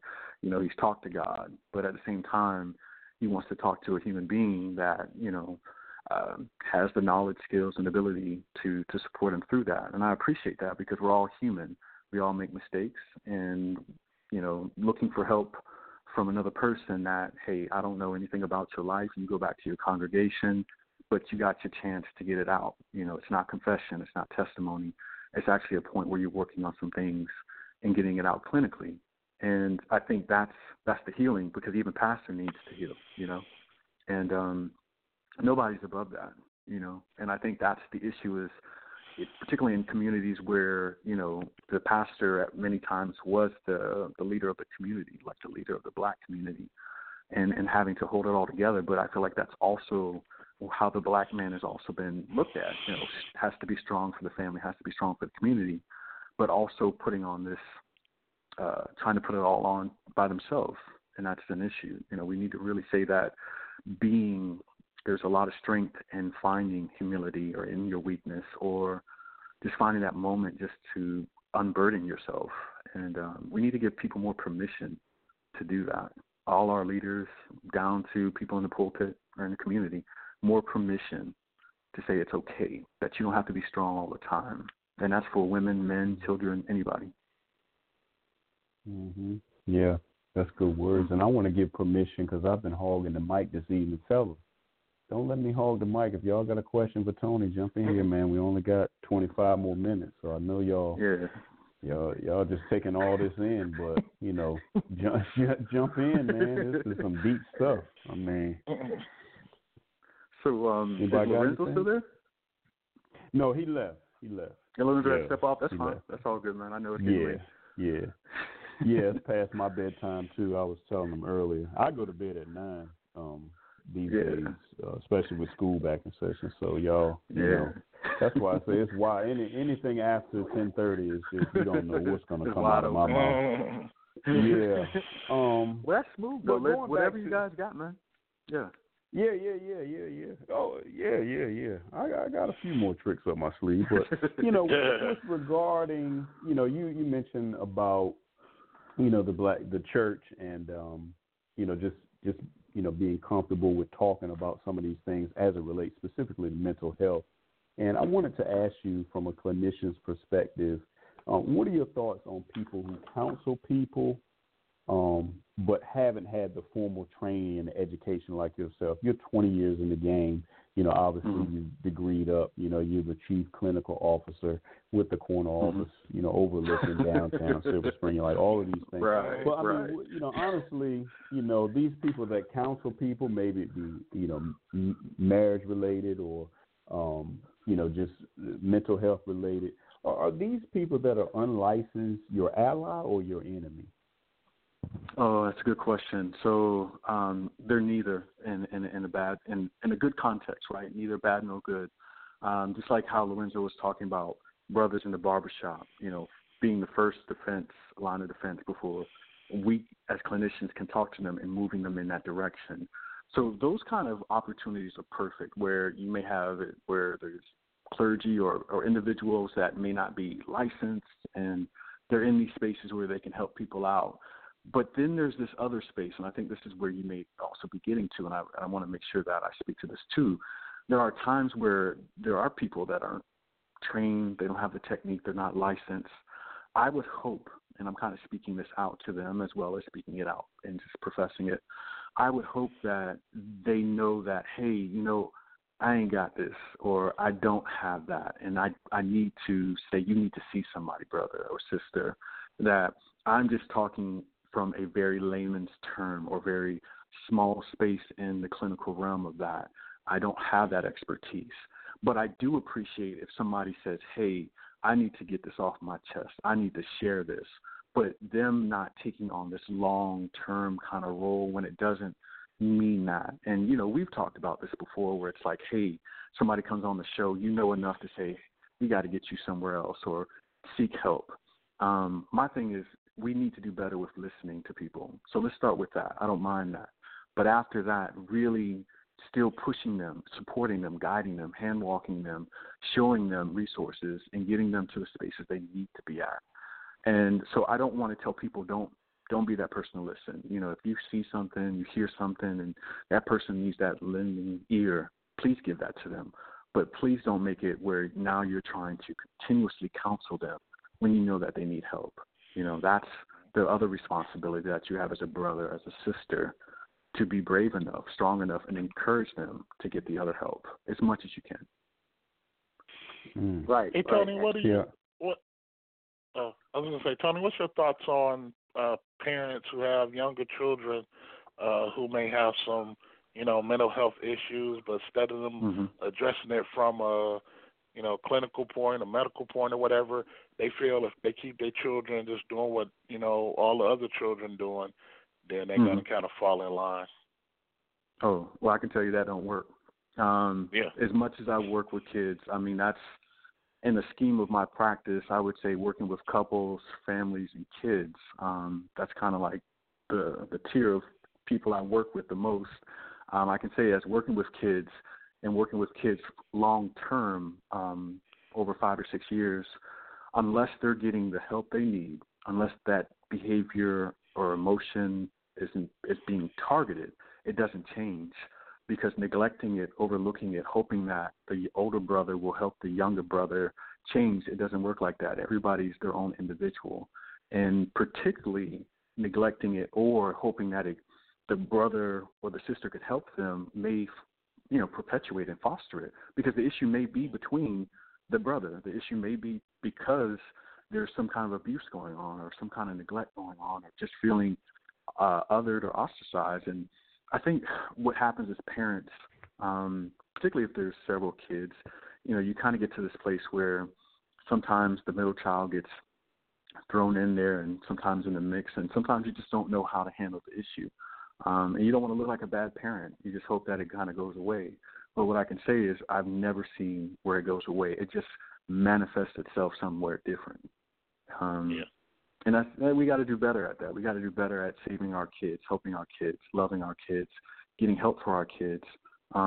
They need it just as much as anybody else's kids, and that's our responsibility. It's definitely too many generations out of a place where we didn't have the resources and opportunities. If I don't have it, hopefully I can help somebody else. If somebody else has it, hopefully they can help somebody else, as much as we can. Go ahead, T-Hawk. Yeah, my opinion, and I want to go back to the non-licensed therapist. You see that a lot in the church. And I may even go a step beyond and say the black church where, people will sign up for certain jobs and duties. And then just, marriage counselors, let's just say marriage counselors, and they're counseling people on their own knowledge. And then I think a lot of times they misdiagnose what the problem may be. You know what I mean? And go back to the basic. Well, you got to communicate more. You got to date your wife more. You got to, all these basic stuff when it could be, mental illness or some other thing that happened long before you see the person got married. I think that is something that shouldn't happen. Like spend the money and get a licensed therapist that can actually lead your congregation in the right way. Good. And I totally agree with that. And I couldn't tell you how many couples where it started off where they did the premarital or the marital counseling, and it really was more mental health, as you just mentioned. It was more social, emotional, and it was anxiety or depression or, anything else that you can think of. And, it led to having these other issues, right? But a clinician can do a deep dive into that and actually talk about how to really treat it and finding other methods. And so I do agree to that, where there's just this layman kind of the general practice and knowledge, what is the scripted information, but then the actual support and help that the couple or that individual may need is something that deals more deeper social emotional. And that's where I'm hoping that churches can do better with fostering congregations and having mental health components. But it's something still in the work. I know some churches do have that mental health component, but I wish they would connect more with entities and having a pipeline and supporting that. Yeah. Good words. Yeah, I think it's interesting that, with that question with folks who are not licensed, not in the field, I think it's real interesting to hear you two guys talk because both of y'all's first name is Tony, or both of y'all's name is Tony, and you're the chief clinical officer for Henry Health overlooking downtown Silver Spring. You're stressing that, man. Tony, I see you going with it. Yeah, I'm gonna get your inbox full tonight with inquiries after this cuts. But on the flip side, we have the other Tony who was just speaking. He's not licensed. Just an everyday, just a regular everyday guy. However, he's the CEO of what we do here, Married Men Don't Talk. Nice. And I just it's just interesting, and the reason I raised that question, because I thought about it, and I read something, the other day, and I'll quote. It's just a few sentences here. I'll quote it. Led by a moderator who suggests a theme, it is powerful to hear men talk, listen, react, argue, laugh, and choke up with feelings. As a group therapist for many years, I was impressed with the content and the process of the episodes and the moderator's awareness that those listening quietly were as much a part of this powerful experience as those speaking. This is not a fictionalized or dramatized attempt to entertain. This is a place to talk and address life's issues. It is a valuable gift to the men who tune in and the men who join in. It is also a gift to the wives and families who love them, end quote. And that was a quote by Dr. Suzanne Phillips. She's a licensed psychologist, psychoanalyst, diplomat in group psychology. You probably heard of her. She has many titles, adjunct full professor of clinical psychology at LIU, co-author of 3 books, 30 articles. But she wrote that about Married Men Don't Talk. We've been on her show, and again, Tony, not like the 3 of us are not licensed. Like I have a day job I go to. This is just, essentially a hobby. But I like your answer with, the fact that, we're not the enemy of clinicians. However, now we have a resource that, if we have guys that come through us say, hey, I'm really about to blow, and it's something that's beyond, our skill set. Now we can just refer them to, folks like you who are professionals in the field. And no matter where they are, you just mentioned the telehealth piece doesn't matter, because with social media, we're all connected. So, now we have a place that's like, yo, let's get you some real help. Whereas before we didn't have that. It was just like, we'll, me and Tony and Darren, we'll figure something out. But, now we have a bona fide, legitimate resource that, can potentially, you can use your insurance, from your job to help subsidize the cost for your health and your, what you need. So I think it's good synergy here, and I'm glad we did this show, tonight. It's just really important work, and I think Lorenzo mentioned it. It's like this is not sexy. I mean, I'm in my sweatpants and T-shirt and at a card table in the corner of my basement. There's toys everywhere. I mean, this is not sexy at all. That's why we stick to audio. Like, y'all don't need to see me. Y'all don't need to see us. But yeah, I do like your answer about those folks that are not licensed, but just really.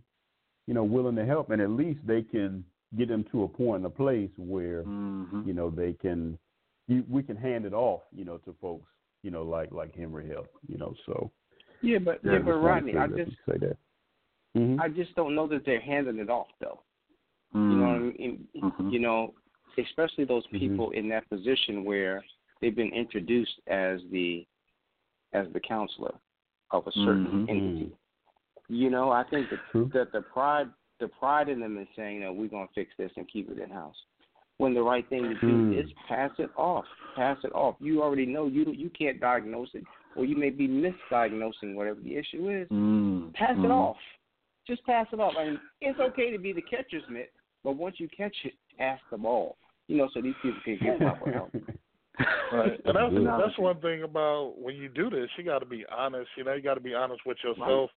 And especially from a religious realm, because like I say, I know sometimes, we're highly like, the Lord gonna fix it, but and I don't disagree with that. But again, when we have people here on Earth, that's in place to deal with some of this stuff, instead of they feel like they the end all cure all, as you saying, Tony, to properly put it in this right place, because everybody working together, it only can be for the better victory. Right. Yeah, I think I agree with everything you brothers are saying. It's definitely a culture shift. It's definitely being careful how you kind of step on those fringes of those kind of clergy, because how you do it is it takes time, and you have to see how it's a collaborative effort and the means with that. And I agree with all you brothers on what you're saying. And my hopes is that as time goes forward, that we have these conversations where therapists, because this is the ownership that we have to take as mental health professionals. I don't know how much we've done to step into those spaces either, to have these conversations and to meet people. How much have we invited them? And that's where, like, continuing to have these divisions between mind, body, and soul and in our particular practices, it doesn't help because we stay in these silos and we'll say that that's the church over here, this is mental health over there. My hopes, especially as chief clinical officer, just being a black male therapist with spirituality, is to make sure that when I have the opportunity to bring these leaders, to bring other individuals, that we come together and we start strategizing. It's not going to be perfect. It may be ugly how we get there. But at the same time, the ownership is really in a lot of different places. And I don't know how much we've really done on all sides to sit down. And I think some people are just afraid to make it happen for many reasons. But I will say that it has to start somewhere and doing a better job at having conversations. And then also, you know, I think I always say, you know, not just we know that the professionals in that realm can help us also, but the people who need to receive that treatment, you know, need to kind of come out of their defensiveness and realize that, hey, I might have a situation going on with me, you know, instead of everybody using the universal word, oh, you trying to call me crazy? You know, it's not somebody trying to call you crazy, but you may have an issue, you know, that we do have professionals who can help you deal with that and lead you in the right way to, you know, overcome it. But sometimes, you know, especially say being black, I've heard in my own family, you know, people feel like you're trying to call them crazy, and they get really highly offended. Right. And I like what you're saying. Like sometimes we go to the extreme of the harsh word of saying crazy, and we don't find that alternatives to trying to really explain what's happening. Crazy is like that catch-all, and then it's almost a shaming or a guilting process in doing so. Yeah. And the reality is that, you know, we all go through issues. We all go through emotional problems. We all experience that because that's a part of what we have in our bodies. It's what, if we talk about the creator God created these emotions. He created us to go through these situations, and sometimes it gets out of tune. And I think that's really about us finding out how to use our language towards each other and better support each other and uplift each other in ways that just we can do better at that. I agree. Oh, yeah. Good words. Yeah, and do you know, just going back to the insurance piece, I just wanted to touch on that before we close here. Do you find that insurance companies are happier to subsidize costs for mental health treatment compared to the days of old? Actually, yeah. You know, at one time there was a big challenge when we think about particularly how they were going to support certain diagnosis. And so the paneling and the process for insurance companies and these major payers, they've really opened up on what they look at diagnosis. And that doesn't have to just be schizophrenia or depression. There's a lot more on what they're providing reimbursement for insurance for. And so I guess it was likened to what we were saying about how people feel like, oh, I'm not crazy. You know, you don't have to see me as a therapist for something that's severe. You know, you can come in and talk to me, and it doesn't have to be this major diagnosis for me to still bill your insurance provider, if that makes sense. So when I work with some people in my sessions, I may never get to the point on saying, this is depression. I'm going to bill your insurance provider and say it's depression so that it's on record, if that makes sense. If it is depression, then that's what it is. But if it's not, and it's something else, and it's an adjustment or something else is in your life, I'm not going to just bill the insurance provider and say it's depression to get the money. Does that make sense? And so we've had to shift away from that because there's a lot of labeling and stigmatizing and sending in these hard, fast kind of clinical diagnosis for the billing when somebody didn't fit that. And then so it's all in the system. But the providers have gotten away from that. They're trying to do better. There's still a lot of lobbying and shifting. But I will say that a lot more people have to think about using that insurance because you pay into it. You need to get something out of it when you need it. Oh, yeah. Yeah, last question for you, Tony, and then after you respond to this question, I want to get into, explain the app a little bit, the Henry Health app that's coming. Perfect. But this is the final question for the evening. Over the next 10 years, if you could predict the future, do you think the stigma with black men getting mental health treatment will decrease significantly or only slightly? Do you think that the stigma with black men getting mental health treatment will decrease significantly or only slightly? That is the question. Oh, significantly. And a couple of reasons. One, because this generation of black men that are coming up, particularly millennials, those that are dealing with tech, those that are dealing with, just looking at society a little differently, they are open to this idea, even if it's through text therapy, if it's teletherapy, there's the shift. But when we think about in general, like 100% of black men, what's really going on with us, I think it takes a radio show like this. It takes a blog talk show. I think it takes what Lorenzo's project, the Confession Project, it takes those entities aggressively dealing with it. And this wasn't happening 5 years ago, per se. It wasn't happening, per se, 10 years ago. So you have a lot of people shifting their ideas on how to address it, particularly Henry Health, particularly there's a couple other projects. And I think we're aggressively trying to deal with it on a company front in different places. I think in the past it was just trying to deal with it from one projection, like trying to go at it from one angle. I think over the next 10 years there'll be different angles on how to deal with it. And I think if we give ourselves some leg room or permission on what we're saying we're shifting and how we're shifting it, I think we'll see a better level of success. I think if we're trying to measure it by saying, like, brothers are in therapy or brothers are doing this, then we may be cutting ourselves short. I think if we give ourselves credit where we're having these bigger conversations, we're doing more, I think that's where we'll say, you know what, we actually made progress. We're not trying to look for this particular style of doing things. We're doing it our way, and we're progressing. That's good. Well, speaking of doing it our way, in the final minutes here, again, the lines disconnect at 11:30. I ain't got no control over it. Don't shoot the messenger. But tell us, about the, y'all working on the Henry Health app. Is it going to be free? Just tell us more about, how's it going to work? What's the anticipated release date? All of that good stuff for our listeners. And then finally, tell us, how they can reach out to Henry Health and you and social media, whatever you want to say. You got 3 minutes, bro. The floor is yours. Okay. All right. So www.henry-health.com. Please go to the website to get more information. All our information from the Kevin CEO down to the Chief Clinical Officer, we're on that webpage. We're open for pilot service within the D.C., Maryland, Virginia area if you want to get services. Now, particularly with the app, we are in development with a black tech firm here in the D.C. metro area. The rolling out phases will be November, December from what we're anticipating. The app will provide self-care support and mental health services, which includes meditation. It includes podcasts. It includes opportunities to do journaling. It includes telehealth therapy.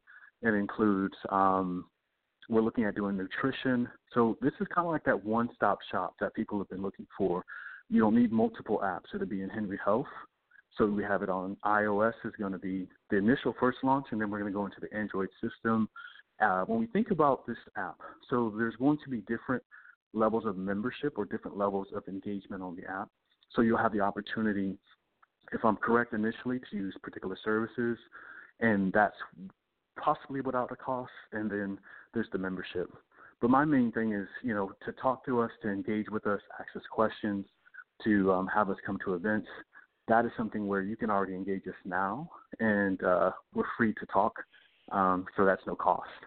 And then if you have more questions, always feel free to reach out, again, at www.henry-health.com. You'll find all our information, and I can give you more information about it. Yeah, and the app, once y'all get it up and running, I'm assuming that'll be able to connect with insurers as well, the bill through the insurance, have all of that tied in there. Y'all working on that? That's a good question. So since we're already connected to these major payers, our goal is to go across the nation, connecting with major payers in local districts, states, so that brothers can use their insurance if needed to, if not out of pocket. And then we're looking at a strong membership model that will probably take all that away and allow for brothers to have teletherapy access on the side at any time. But that's a future rollout. But our goal is to get there. Yeah, you said podcast. At least you already got. I hope y'all ain't trying to create a new one because you already got a link to the podcast. Married Men Don't Talk Show. Been doing it for 11 years. So just a plug. Just a plug. I would say, brother. You know. I would say we appreciate everything that you guys have done. We appreciate everything that you guys have done. Yeah. Well, I want to say thank you for having me on, man. I appreciate you guys. Yeah, thank you for coming through. In 30 seconds, guys, y'all got anything for Tony? Anybody got a question? You know, if not, thank you for your time. Taking providers? Y'all taking providers? Therapists? Yes, my wife is a clinical psychologist as well as her partner. They have a business here in Southern Maryland. We're taking on providers, so at some point we'll do more rollout, but if you want to send her out to me or give me your information at some point, I'll take it. Yeah, I'll pass it along to you. I know who it is, so I'll pass it along to you, Tony. I'll get that information to you, and y'all be easy. My time is up. All right, on. God bless y'all. All right, now. All right,